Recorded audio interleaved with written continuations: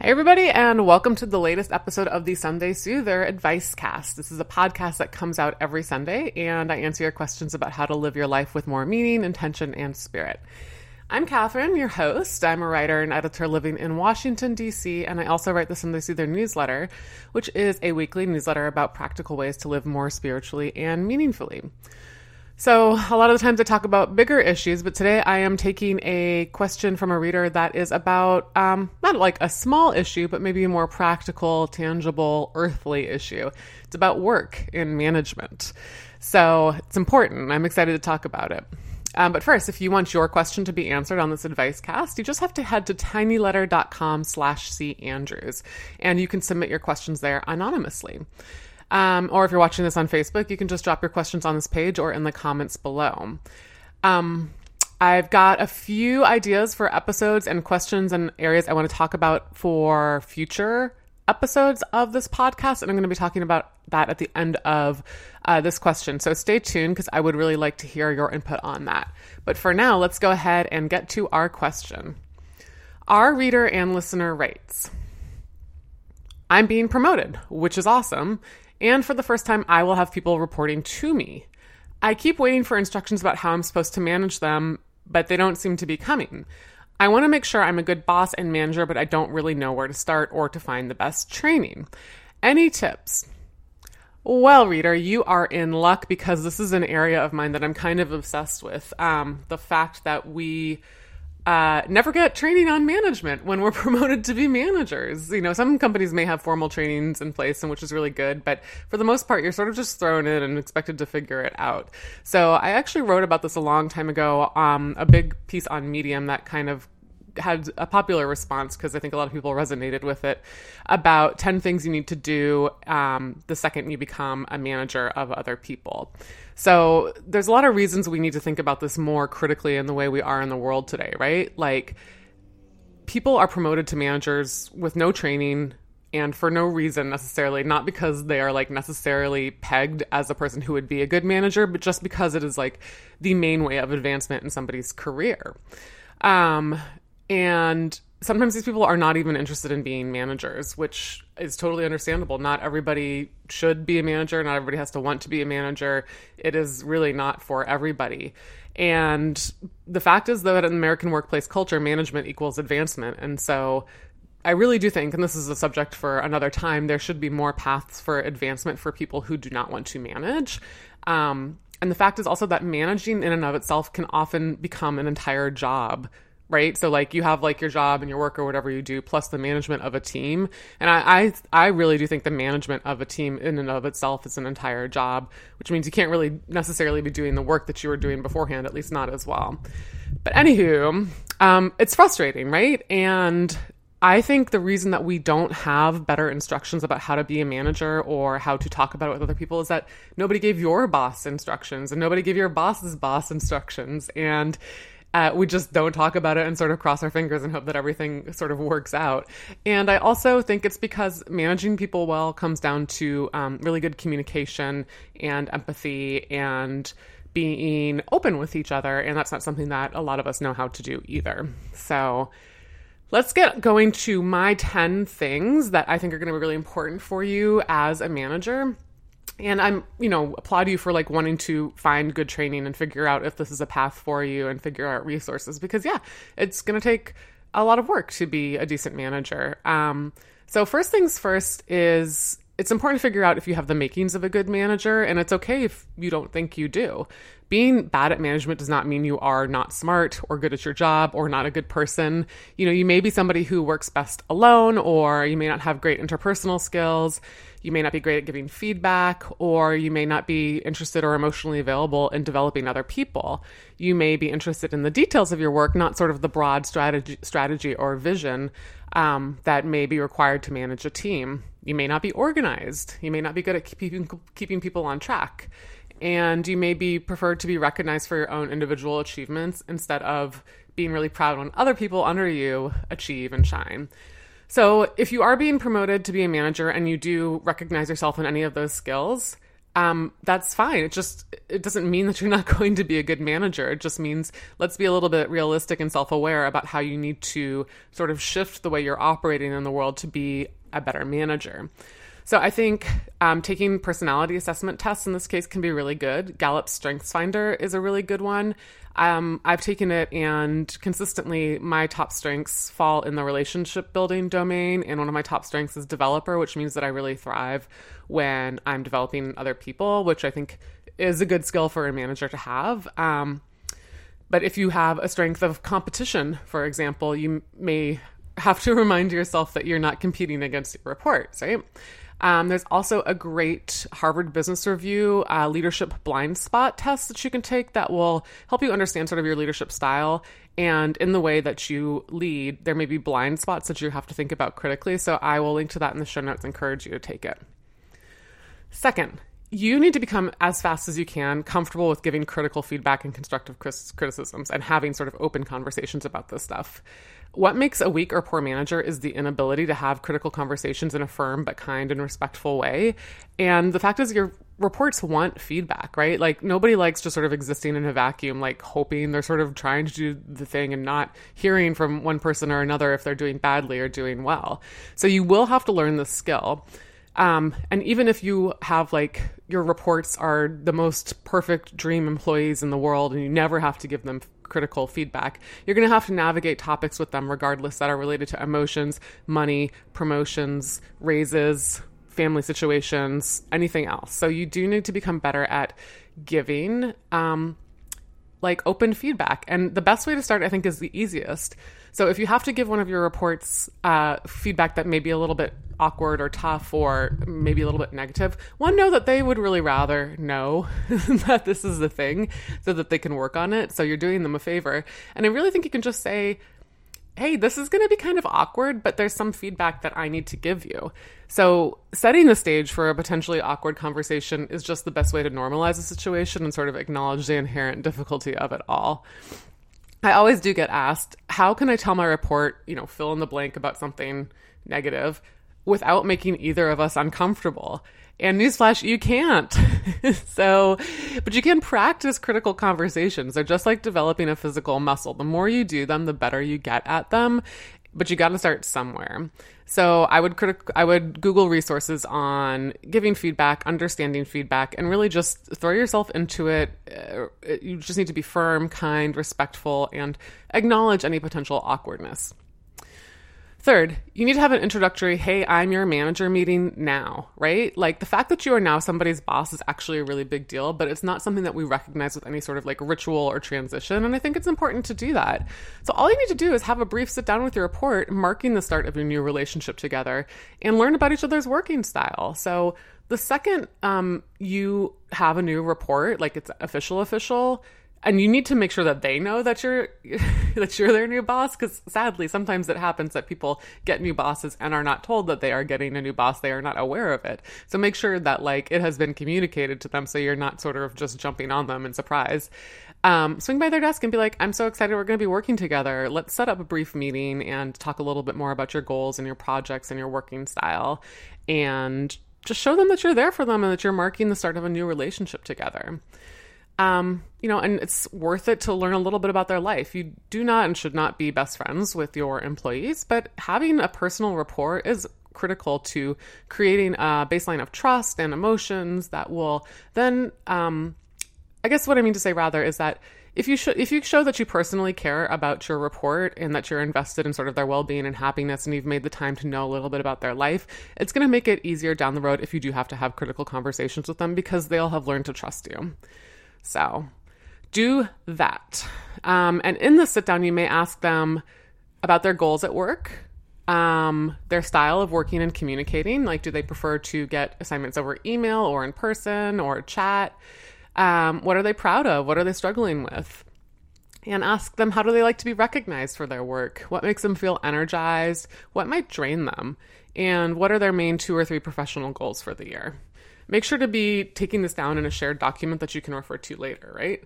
And I know this does seem like a lot of work, but the fact is managing well is a lot of work. It is a lot of emotional investment and documentation and conversations. So managing people well, yeah, it's hard. It's a lot of work. Managing people poorly, on the other hand, takes almost no work. So, you can definitely do that, but that's not what I recommend. So I would also say if you're being handed a new employee from another manager who's leaving or moving to a different position, I would do a handoff meeting with you, the former boss, and the reports where you can all three be on the same page about current goals, current projects, and what's going on. Number 4, I would have your report and you take a personality test or two to understand how you can complement each other. I really believe that high emotional intelligence makes for strong managers, but you don't have to be born with emotional intelligence. That's very common for most of us to not have been born with it or to have developed it or ever been taught it. You need to understand things about yourself, like your blockers, your motivators, what energizes you, what drains you, what blind spots you have, and you need to know the same things about your reports. So I think the DISC personality test is really good. It assesses your mode of operating in the world and the kind of conflict style you have. And I mentioned StrengthsFinders before, and I think that is also really, really useful. So I would take these tests and maybe schedule a meeting with your report to go over them. And what did you learn about each other? Sort of share that information. Let's see. Number 5. Whoops, sorry. Schedule a weekly 30-minute touch base and never cancel it. This isn't rocket science, but you'd be surprised about how many managers just don't ever meet with their reports one-on-one.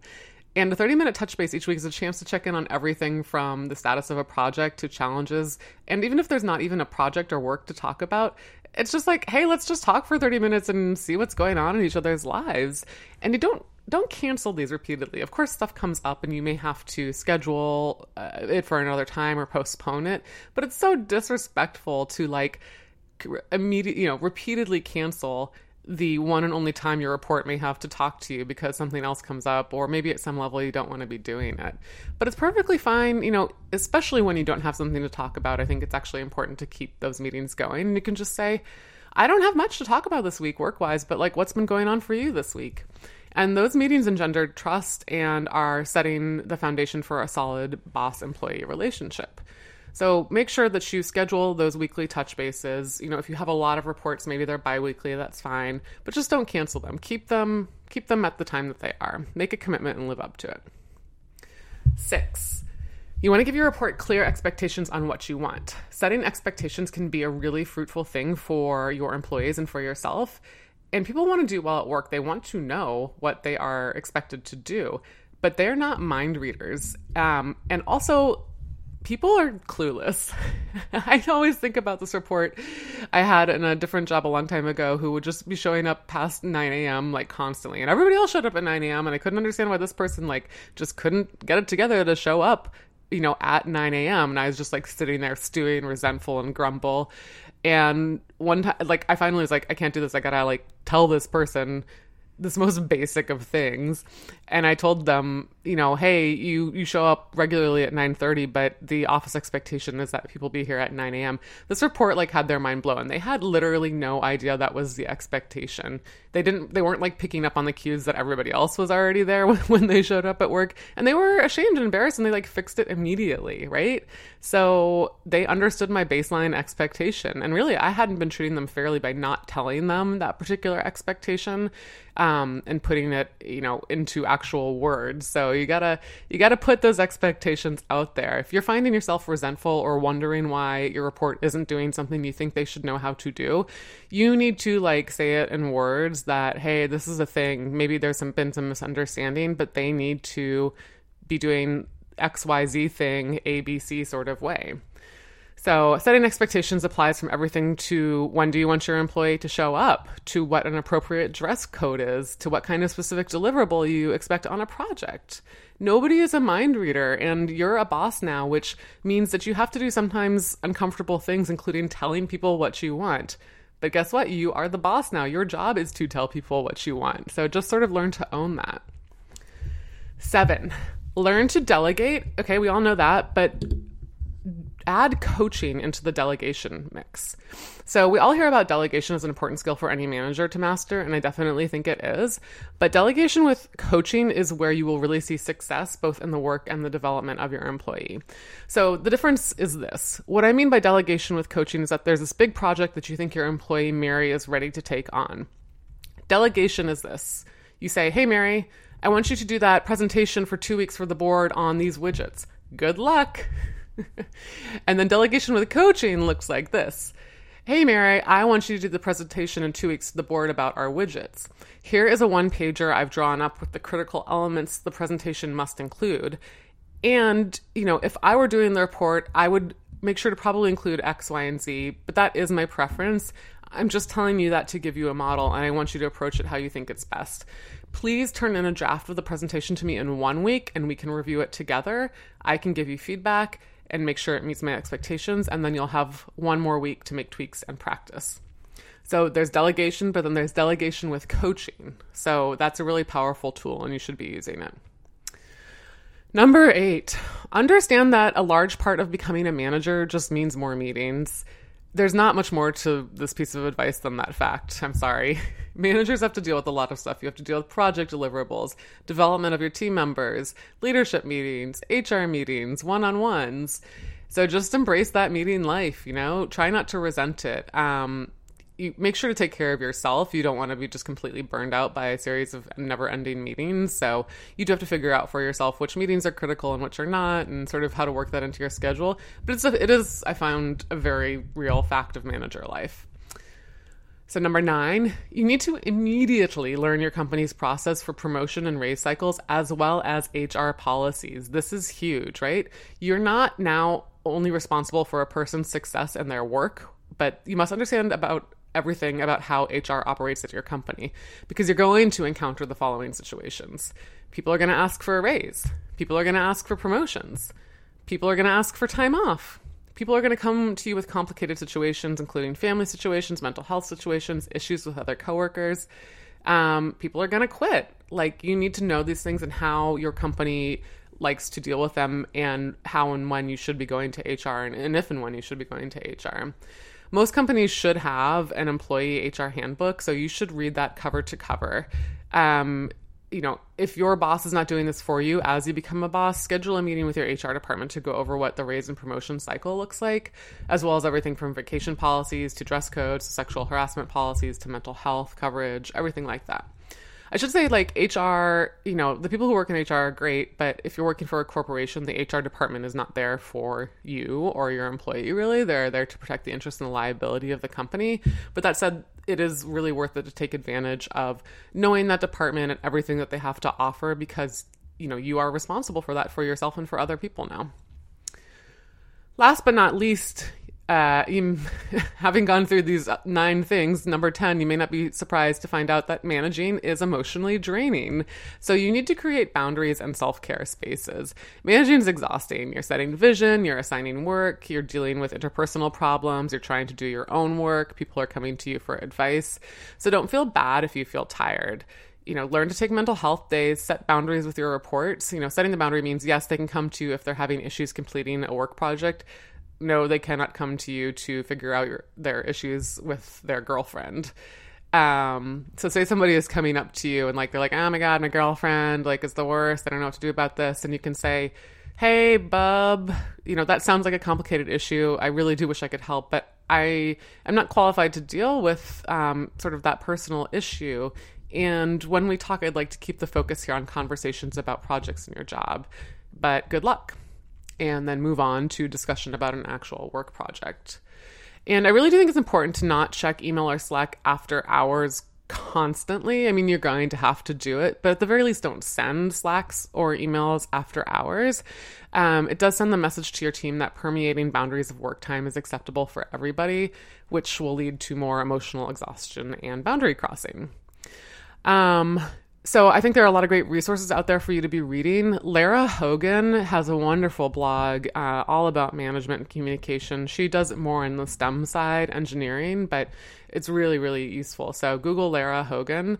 She talks about manager energy drain, giving feedback, personal review cycles, and I find her really useful. I do find Harvard Business Review actually has a lot of great articles, so they are worth checking out. And talking to your friends about this, making sure you have a cohort of people who are also managing that maybe can give you advice about situations where you're like, is this crazy? Am I crazy for like wanting to do this particular thing, or is the situation normal? So making sure you have a peer group outside of work where you can sort of like check your gut and everything. So I also wanted to answer a few questions that came in on Instagram about work. There are a few here, some really good questions. So how to discipline without coming across as mean? How can you do that? For me, this is all about, and Lara Hogan has a really good post on this too. It is about naming. So sitting down, one, you do have to have a critical conversation. So you have to sit down and be like, hey, I need to talk to you about something that happened that wasn't acceptable or that went wrong, and help you understand what it was. You failed to turn in your report last week on time, and this is the third time that has happened. We're going to have a critical conversation about why this is happening, and you need to understand the ramifications of that going forward. So you need to name the action, right? You need to name the consequences of that action, right? The action that they've been failing at is they're turning in reports late. The consequences is that it affects other people's work and they're not able to turn in their reports on time.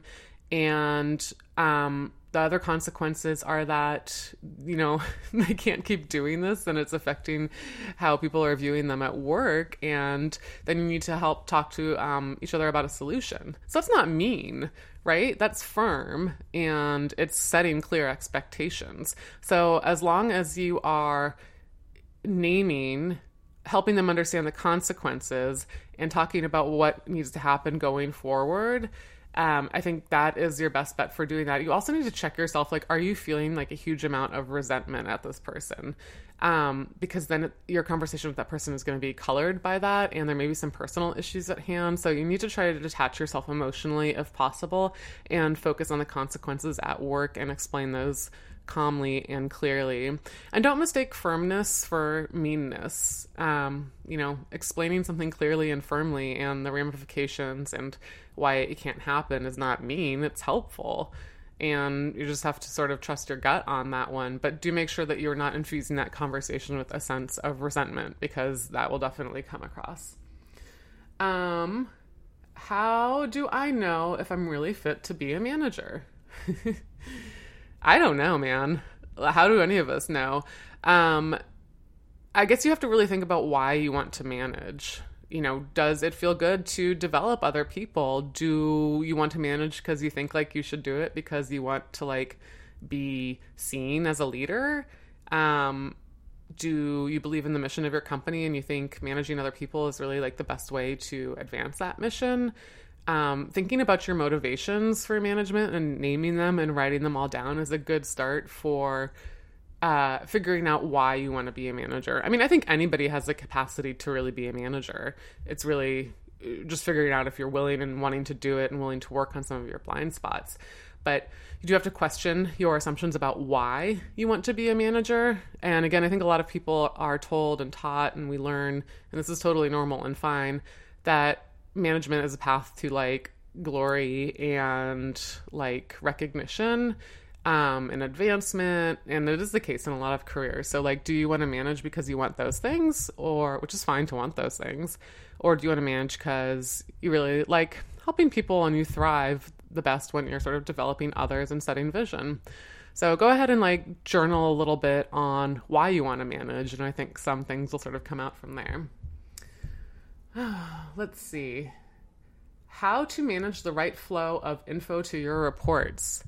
I guess this is a little hard to answer without more context. Are you trying to prevent them from knowing information, or are you trying to prevent them from getting overloaded with too much information?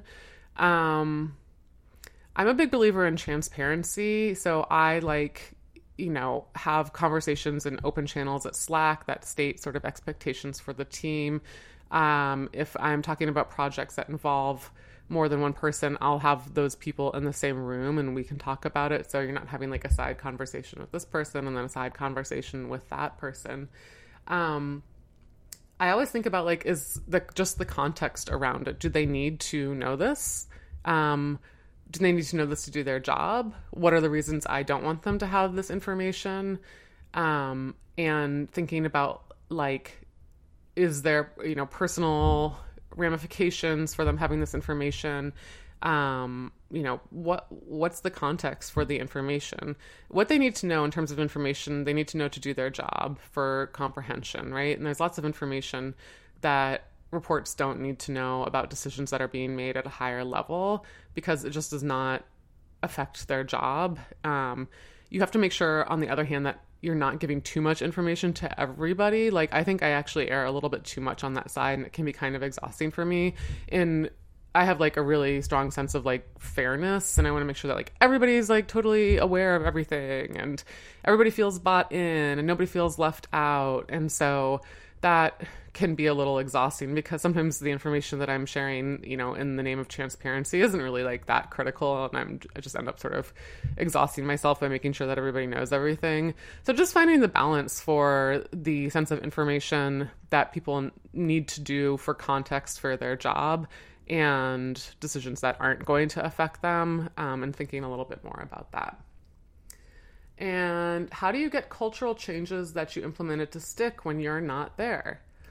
Again, this is a little hard to answer without more information. I don't know what you mean by cultural changes, because that's a tricky one. Like, setting workplace culture is a really, really hard thing to do. But I guess you have to ask, where did these cultural changes come from? Why did they happen? And did they have buy-in from most of the staff? Because if they were just cultural changes that happened just at the leadership level, those aren't going to stick, right? Like, unless everybody, unless the cultural change is that everybody, gets to leave at 3 p.m. every day, that'll probably work. So you need to like ask, what was the origin of the cultural change? What was the investment of the staff? Like, were they brought in at some level to have input on that cultural change? Do you have people who can enforce that culture change and who have bought into it when you're not there, who really believe in it? And those, do you have proxies? So those are useful.